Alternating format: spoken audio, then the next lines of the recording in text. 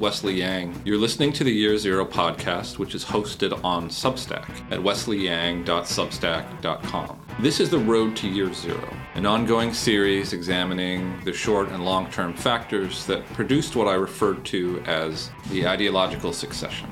A little over a month ago, I sat down with Jonathan Chait to discuss his 2015 New York Magazine cover story, Not a Very PC Thing to Say, which I framed as an opening salvo to the culture war in a new key that quickly followed. It was an inflection point where one began to see the insta-manufacture of consensus on the internet. In this case, a consensus of hostility and derision that the piece summoned up in opposition to itself, and that helped to set the tone in media for the years to come. At the time of our interview, Chait was working on a piece exploring the current state of the culture, which since this, as he put it, quote, wave of illiberal norms around the discussion of race and gender began to hit an expanding array of progressive institutions 7 or 8 years ago, and arguing that we had hit yet another inflection point in the year 2022, wherein the illiberal left, as Chait refers to it, tends to reduce nearly every issue to a moralistic binary and cast any dissent as a moralistic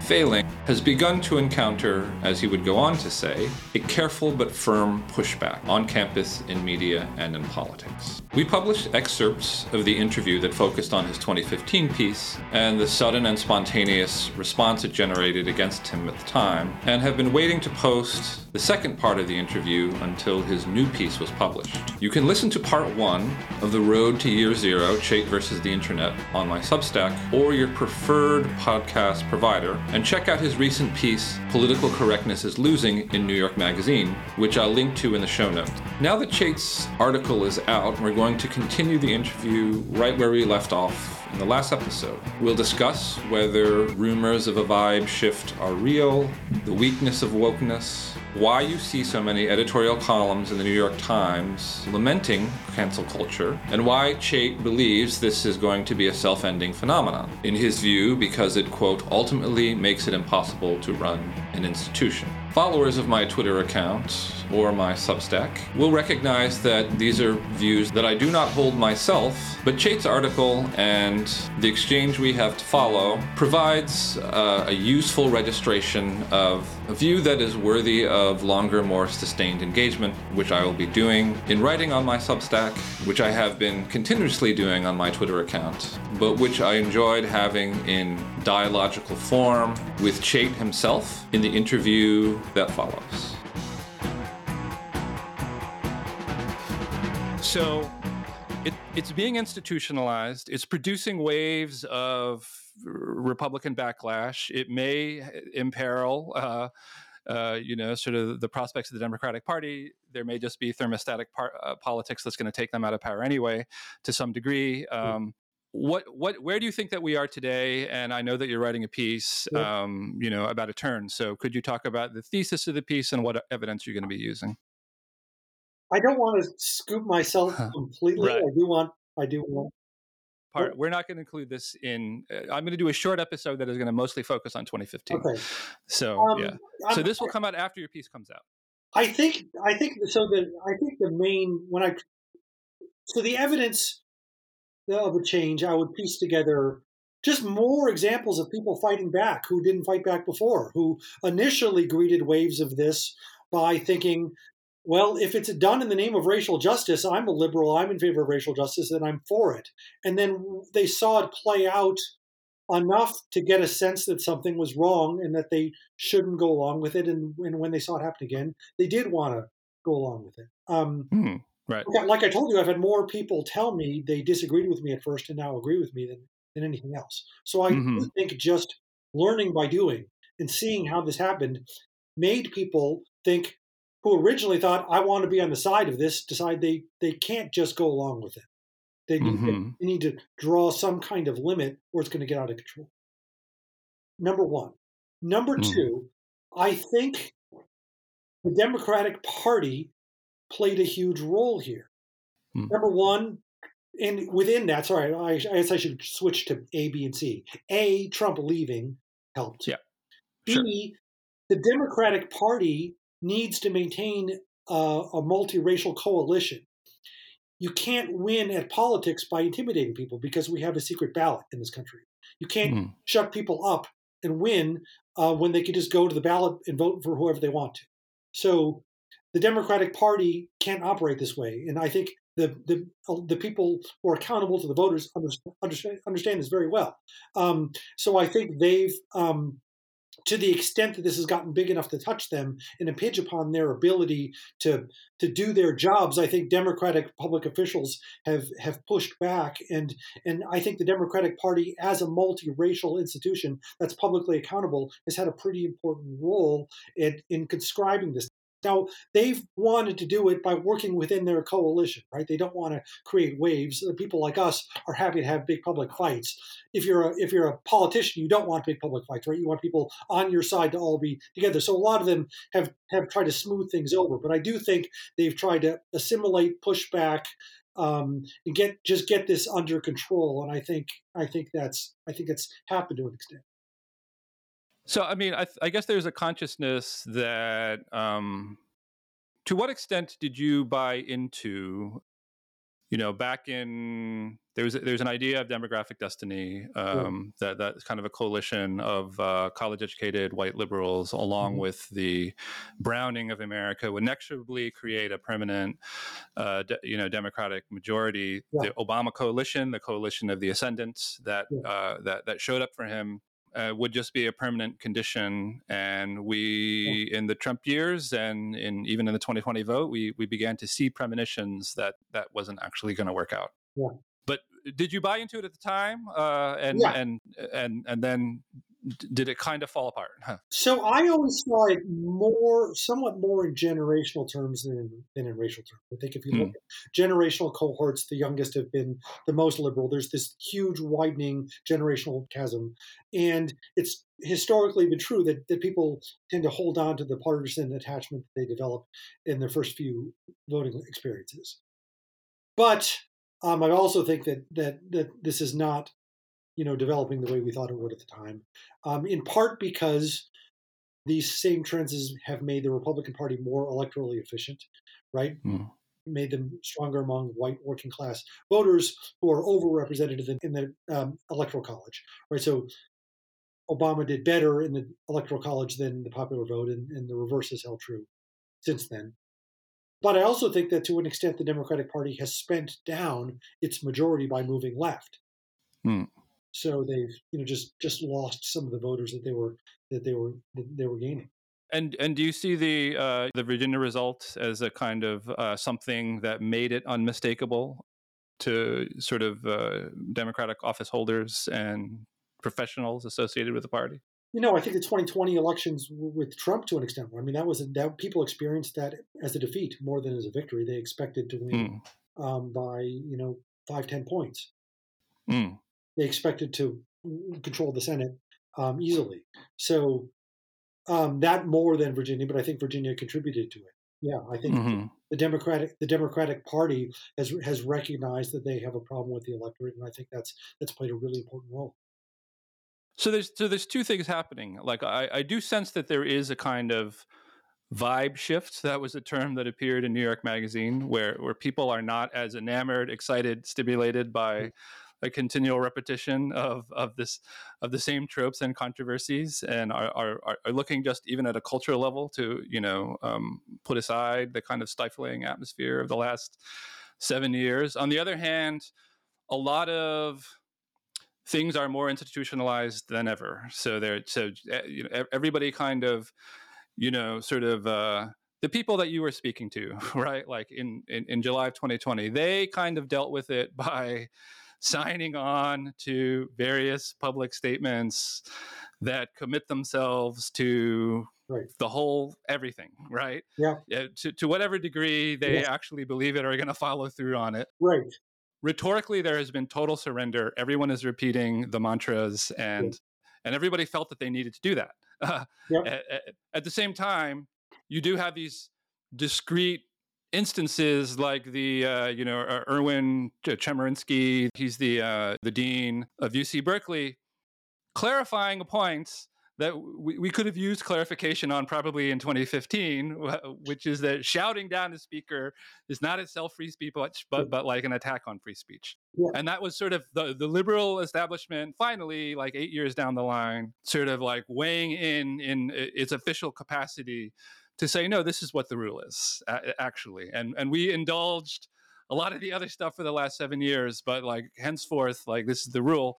Whether that actually means that there's like a real will behind it, there may be. I don't really know. What is your perception of it? No, I think you're absolutely right that people are fighting back. I mean, Yale Law School pushback against shouting down speakers. I think people are willing to have seen this happen enough that they're actually willing to. Where at first they either sympathized with what the left was doing, or they thought, it's not important. I don't need to speak up. That was a really, as banal as it is, that was a really common response I've gotten the whole time. Like, why are you complaining about this? What the right's doing is so much worse. Why, that's what the college teens thing is all about, right? Why do you care about what a handful of college teens are doing when people who have real power are doing all these horrible reactionary things? They just thought it was insignificant and would go away. And as it's gotten closer and closer to them, I think just realized it isn't, and they can't just wait it out, and they need to say something. And so, the whole problem the left had is that they got a lot of people to go along with them quietly without really agreeing with their principles, and that shallowness is coming back to bite them. So they were able to create a powerful structure of preference falsification where people didn't want to stick their neck out. They didn't want to suffer the fate of Jonathan Chait in 2015. I imagine there must have been certain moments, because you've said various people have come around and said, oh, I guess you're right. There must have been various moments over the last 7 years where your inbox would be punctuated by people saying, this shit hit the fan where I am, and I realized that you were right. Yes. Could you say what some of those moments were? I mean, I guess the July 2020 would probably be one of them, but some others. I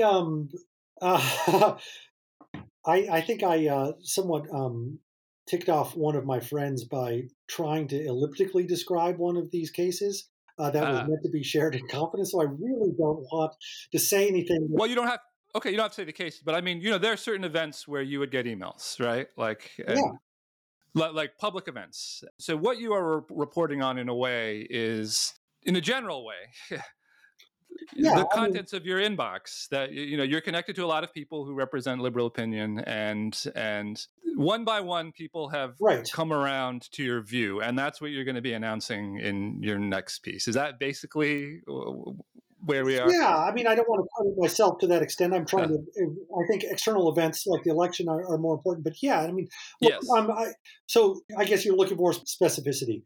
The reason you see so many editorials and columns in the New York Times about cancel culture is that people at the New York Times are freaked out about this because they're seeing it there. Right. There are some really radical left-wing people at the New York Times who have the moderates freaked out all the time. Like that's why. Right. That's why. You don't have to be Freud to understand that that's the motivation, right? It's happening there behind the scenes, and it's not just happening at the Times. I think like the Post has this kind of stuff too. Like, and there are various ways that they're trying to accommodate it, right? By like you create a special section, and in a way, 1619 I think was an attempt to kind of create a sort of, yes, the Times stood completely behind it and everything, but it was a way to kind of contain it and say, oh, we did this thing, right? And then the response to it in that amazing town hall was the person, I don't think their gender is specified, got up and in the transcript that was leaked said, okay, we did 1619, but 1619 is everything. Race is in everything. It's in our food. It's in our it's in our health policy, and so we have to have basically a monomaniacal focus on this, where nothing that we report on is untouched by the identity first frame. And you could see Beckett, it makes him nervous. So that question, and because he is trained up in the in the older news gathering tradition, where where any kind of identitarian monomania is just not the way to approach things. He tries to say something to placate her. That a year later, that person is in charge. Hi, this is Wesley Yang. You are listening to the Year Zero podcast, which is hosted at Substack at wesleyyang.substack.com.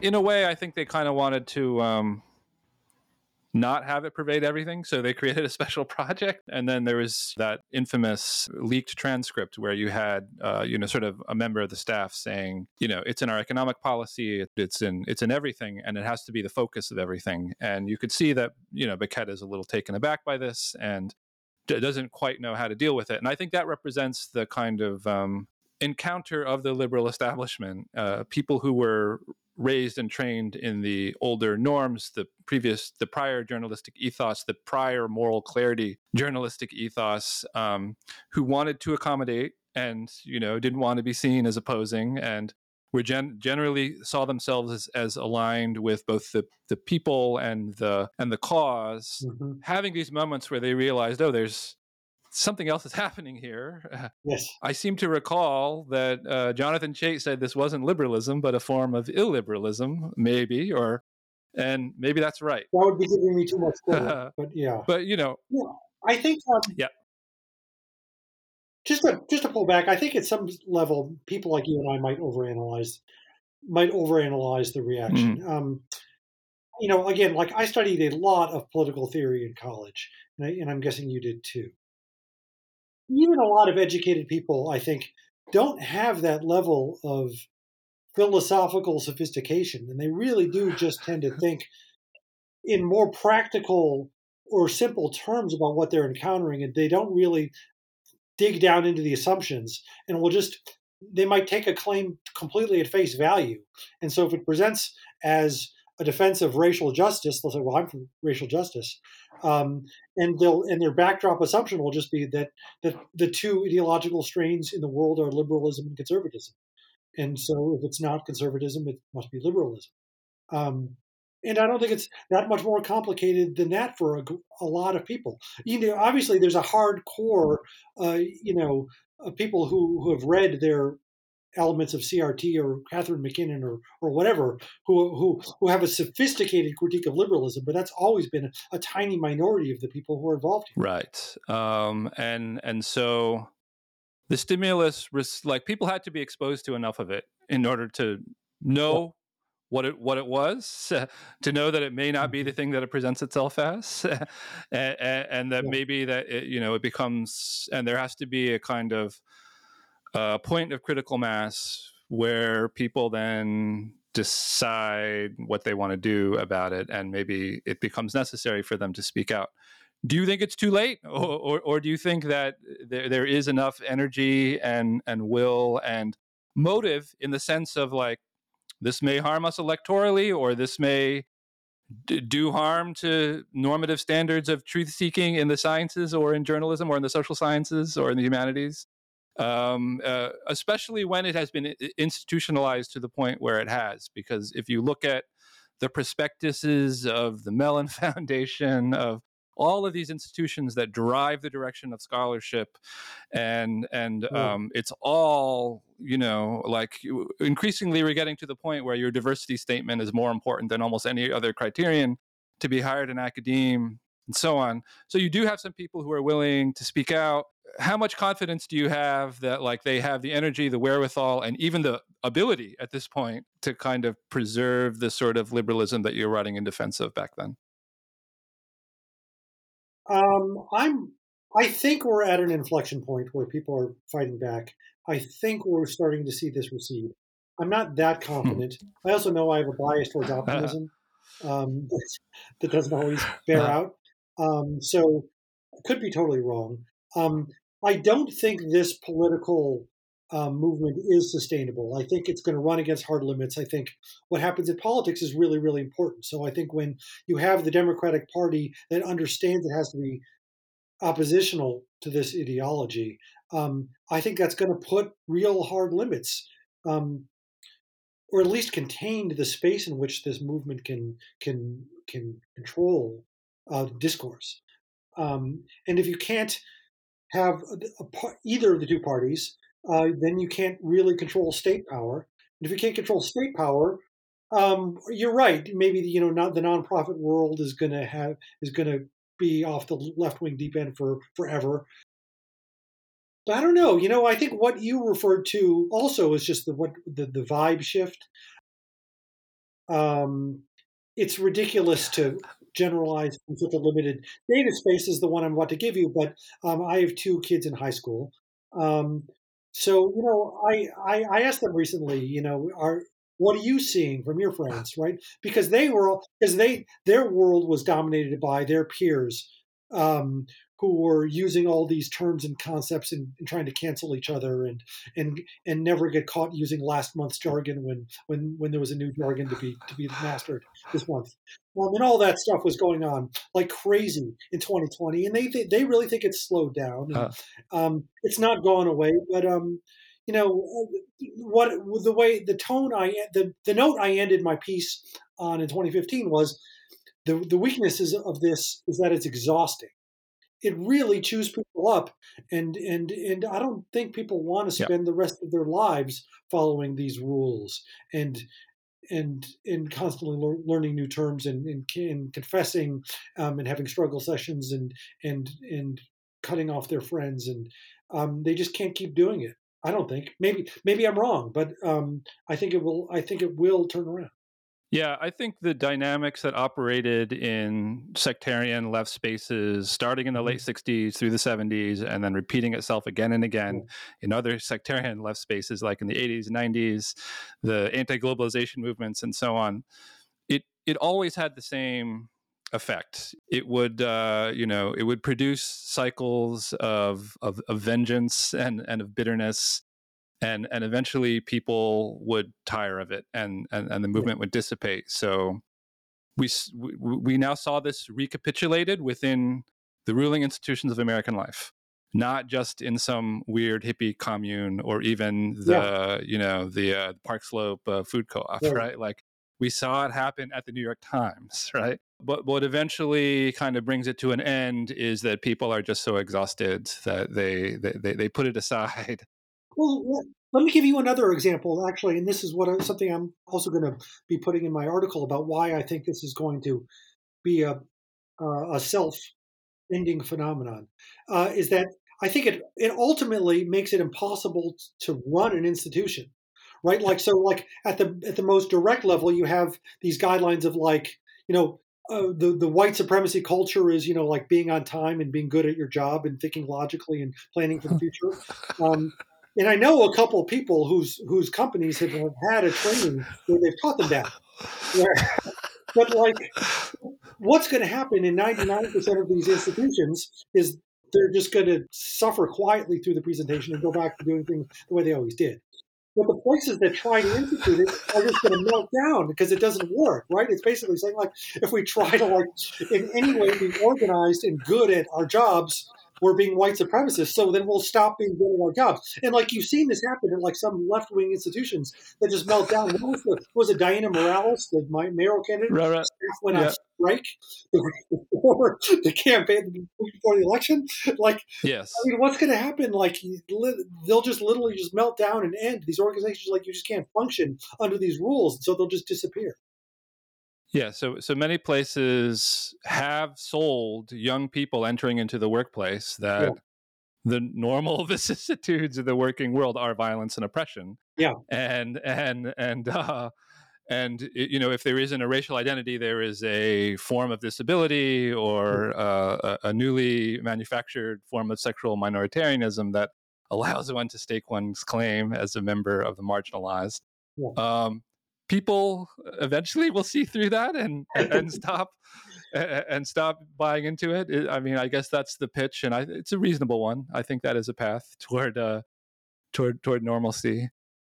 Yeah, I mean, like you could try to accommodate it if like to the extent you come across these complaints, you could say, well, we'll give you more time off, we'll give you some snacks, we'll let you pay for your therapist, but like ultimately, like you have to be good at your job, like you actually have to show up and think logically, all those kinds of things, or we're just going to be cooked. So Right. Okay. So, that seems hopeful. So we're in this funny moment where it's never been as institutionalized. Everyone has taken a pledge. Everyone has bent the knee. Everyone has issued their 5-year DEI plan, and everyone has been through the training where yeah, they've been told by their employer that right, punctuality is a form of white supremacy. yeah, And we've had a few tech companies that have come out and said, we're against struggle sessions. We actually are an institution that has a mission in order to deliver for customers, right? Rather than to save the world, right, and yeah, bring about cosmic justice in all of our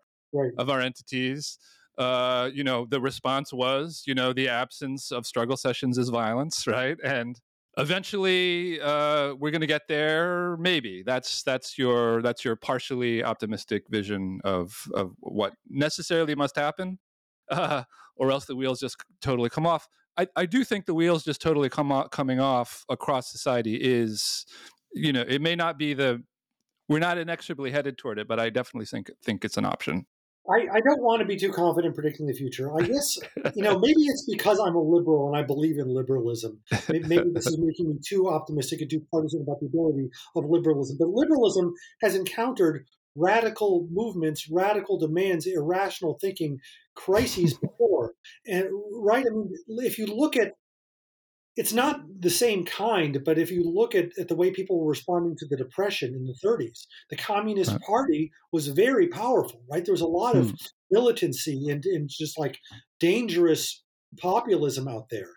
You look at the 1960s, there was a lot, violence, and society was really coming apart at both these times in ways that would seem much more dangerous than what we're going through now. And I think that liberalism is good at okay, we'll try to find the good parts of these demands, and we'll try to steer away from the bad parts of these demands, we won't get there in a straight line, but like we'll come out of this with like making the changes we need to change, and we'll be in a better place in 10 years from now. I really think that if you take the long view, that John Stuart Mill basically had it right. That you can get through these moments by following these principles, and there are people who do it, and some of them are doing it in a totally like cowardly way, like you're pointing out. But I do think that you can get through it. So even the cowardly muddlers may actually outlast Yeah, and eventually show a greater wisdom than those who are on the assault. and to be clear, I don't think that's my role. I mean, I think my Right. role is as an opinion journalist Right. is to describe the world as I see it and to pick fights. But I do, I wish people, listen to me and agree with me openly. But that's just not the way the world works. But I think it'll be okay. So what you're saying is that you sense in various ways, including people in your inbox and people you Yeah, encounter, in yeah, various ways you have a sense that the vibe has shifted, and also yeah, that there is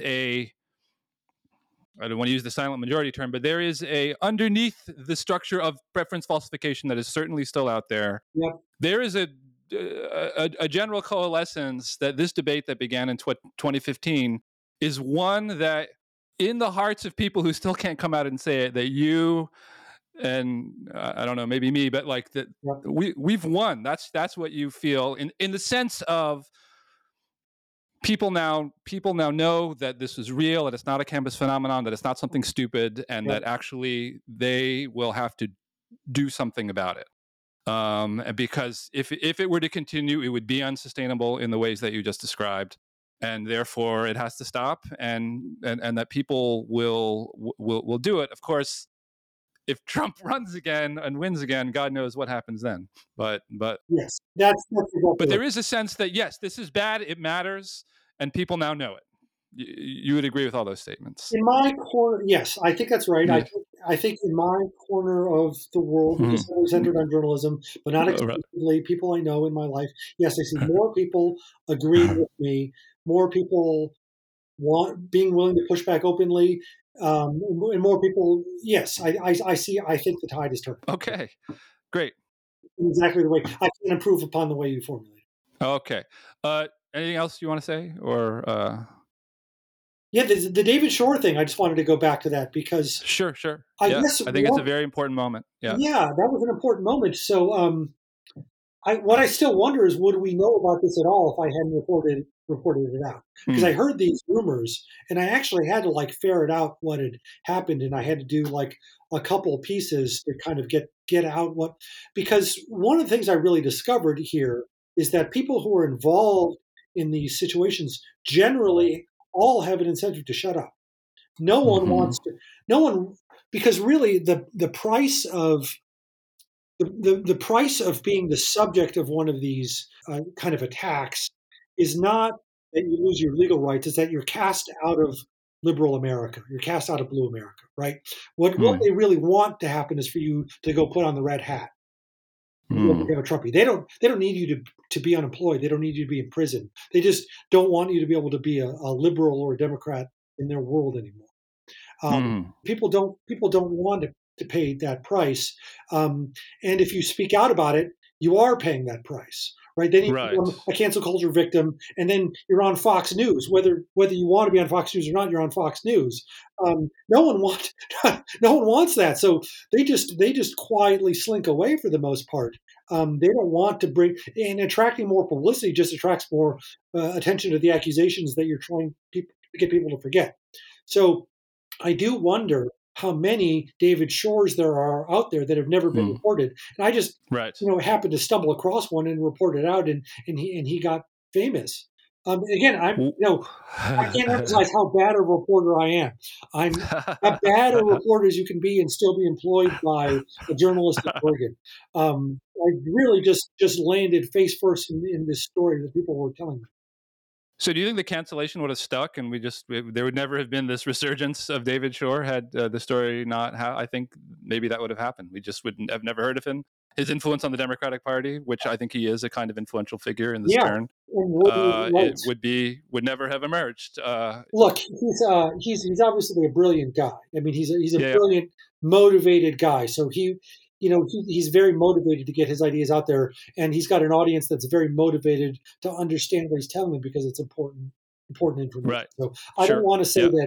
that I caused his career, but I do think that the circumstances that caused him to lose his job might not have been known. He might have just resurfaced as a Democratic consultant who just changed jobs without people knowing why that happened. Yeah, but also it would have just been like there would be these rumors that this person was fired for racism, and Yep. there'd be no record to say what it actually was, Yep. and and then he has this kind of pall over him, and he just doesn't become the thing that he had the potential to be Yep.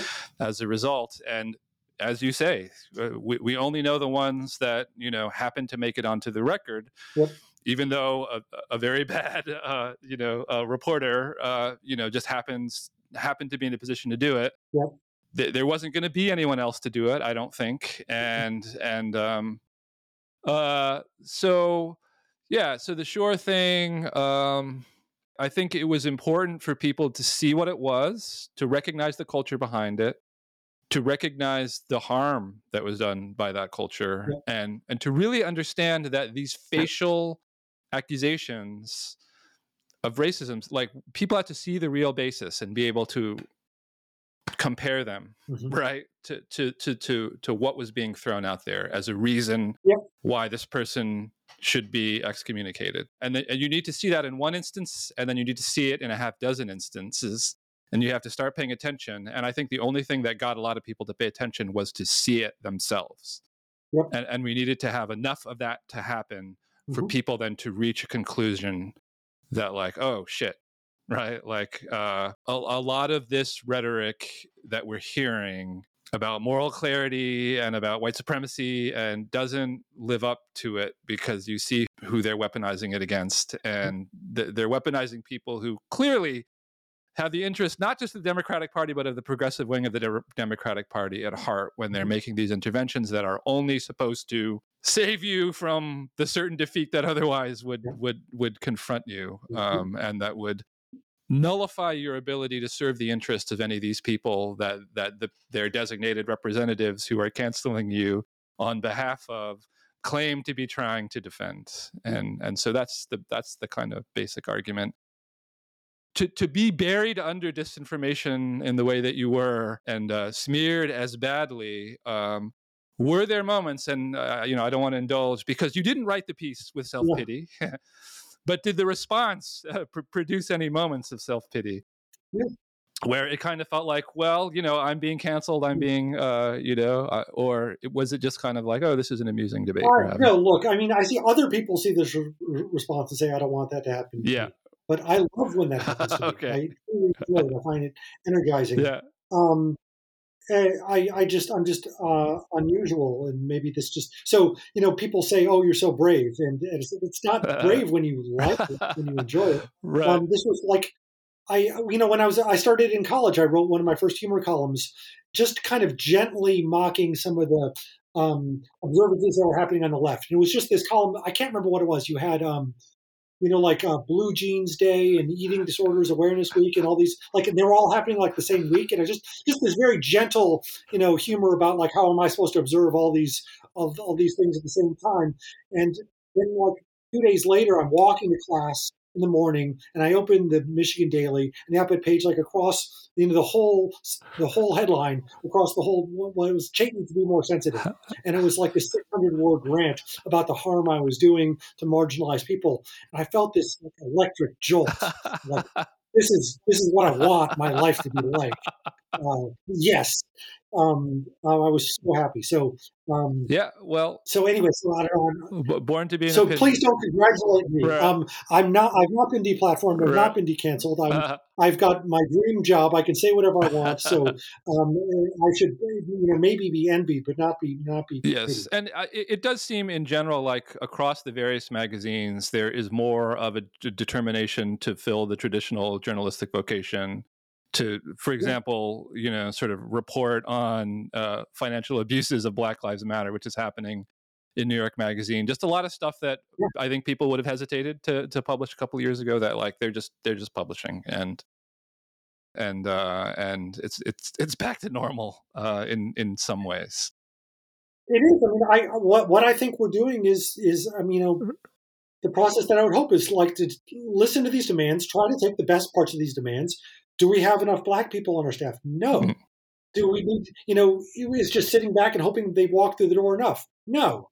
So, we need to take what's good about these demands for representation and diversity and listen to them and try to be better and ignore the bad parts of them. Right. In our clumsy way, I think a lot of our institutions are kind of fumbling toward that kind of response. Now, is the fact that they have institutionalized so many sort of like, full-time political commissars who have an interest in there being a white supremacist pervasive thing to fight, because, their job is dependent upon the need to fight these things.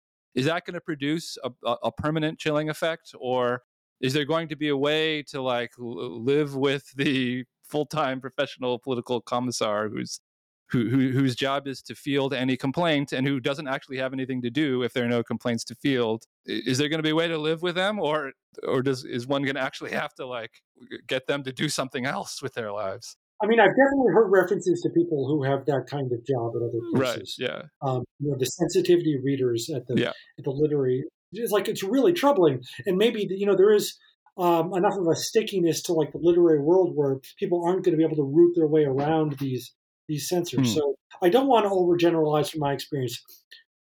We don't have if we have political commissars at New York Magazine, they know to leave me alone. Maybe I'm considered too old, or I'm too senior or something, but no one stops me from writing what I want to write. Right. And no one has, because Andrew has written about like, being reported to HR, right, for the content of a column as threatening the well-being and the psychic integrity of. So those things struck you as, wow, that's happening to him. That's not part of my world, and I don't. Yeah. Yes. Yeah. I don't want to go into any detail about an internal process, but basically I'm not concealing secrets. I've heard, I think what you've heard, I don't didn't really witness it. I don't really know exactly what's going on there. But that's not what happened to me. Okay. Again, the editor of the magazine, commissioned that PC story. Right. Okay. Well, thanks a lot. This has been a great conversation. Okay. And I think it will be fairly easily dividable into 2 different episodes. Yeah. And then when your piece comes out, we'll kind of circle back and we'll consider the proposition that you represent. I take a much darker vision, take a much darker view, but I do want to, get all that on the record, and it will be a good moment for that. Yeah, and look, if I see you one day in the re-education camp, I'll buy you a Coke or a bowl of gruel or whatever it is, and say, okay, right. I was wrong. Yes, you'll give me your portion of of grains, right? Yeah, okay. The quinoa. All right. Okay. Thanks a lot. This was a great conversation. Yeah. So thanks for having me on. Bye-bye. This is the Year Zero podcast, which is hosted at Substack, where you can go to read my writings and where you can subscribe personally to enable the continuation of this work at wesleyyang.substack.com.